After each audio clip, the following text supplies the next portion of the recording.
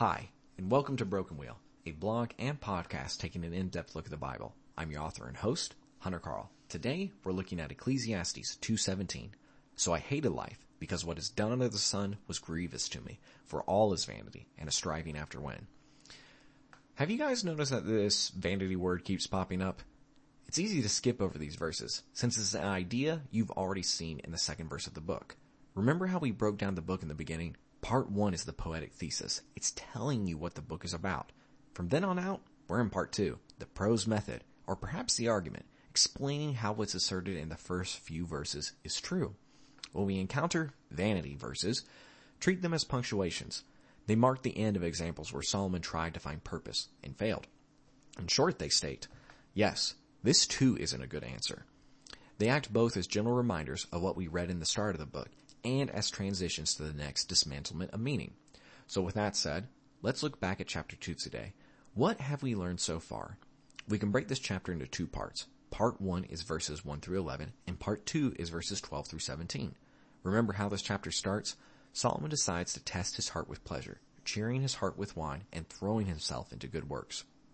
He achieves more than anyone else before him, looks on all the pleasure and good works that will be left behind when he dies, and says, vanity. Solomon then says, but if meaning can't be found here, then surely it's in living a wise life.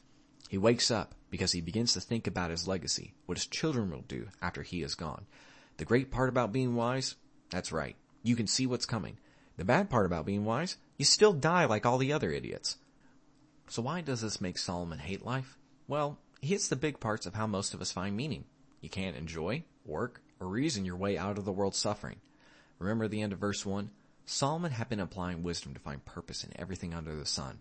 It wasn't until that failed that he started again his search in earnest. Why is this failure especially potent for Solomon? Many of us are content to live with suffering if it means we can make the future better for others.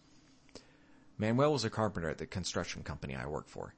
He was a first-generation immigrant who put 2 daughters through college, one who even interned with us.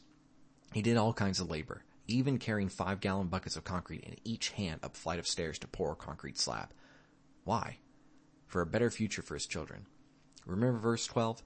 For what can the man do who comes after the king? That's why Solomon hated life. Not only would it be miserable for him, but he now realizes he can't do anything to make it meaningful for his family as well. Now I'll permit. I can buy that philosophy. But who of us looks at a life like Manuel and says, it wasn't a purposeful life? Why does that shocking disconnect between intellect and wisdom exist? Perhaps because there is more to the story. Perhaps there is indeed a God who is willing to secure a brighter future for his children. When we act on that knowledge, our souls sing and worship. If you liked what you heard today, visit brokenwheel.substack.com and sign up to get this podcast and blog posts sent to your email. The podcast is also available on iTunes and Spotify. Please rate and review us there. If you want more of my writing, visit the About page on my website to read short stories I've recently published in journals such as the Blue Mountain Review. Thanks, and have a great rest of your day.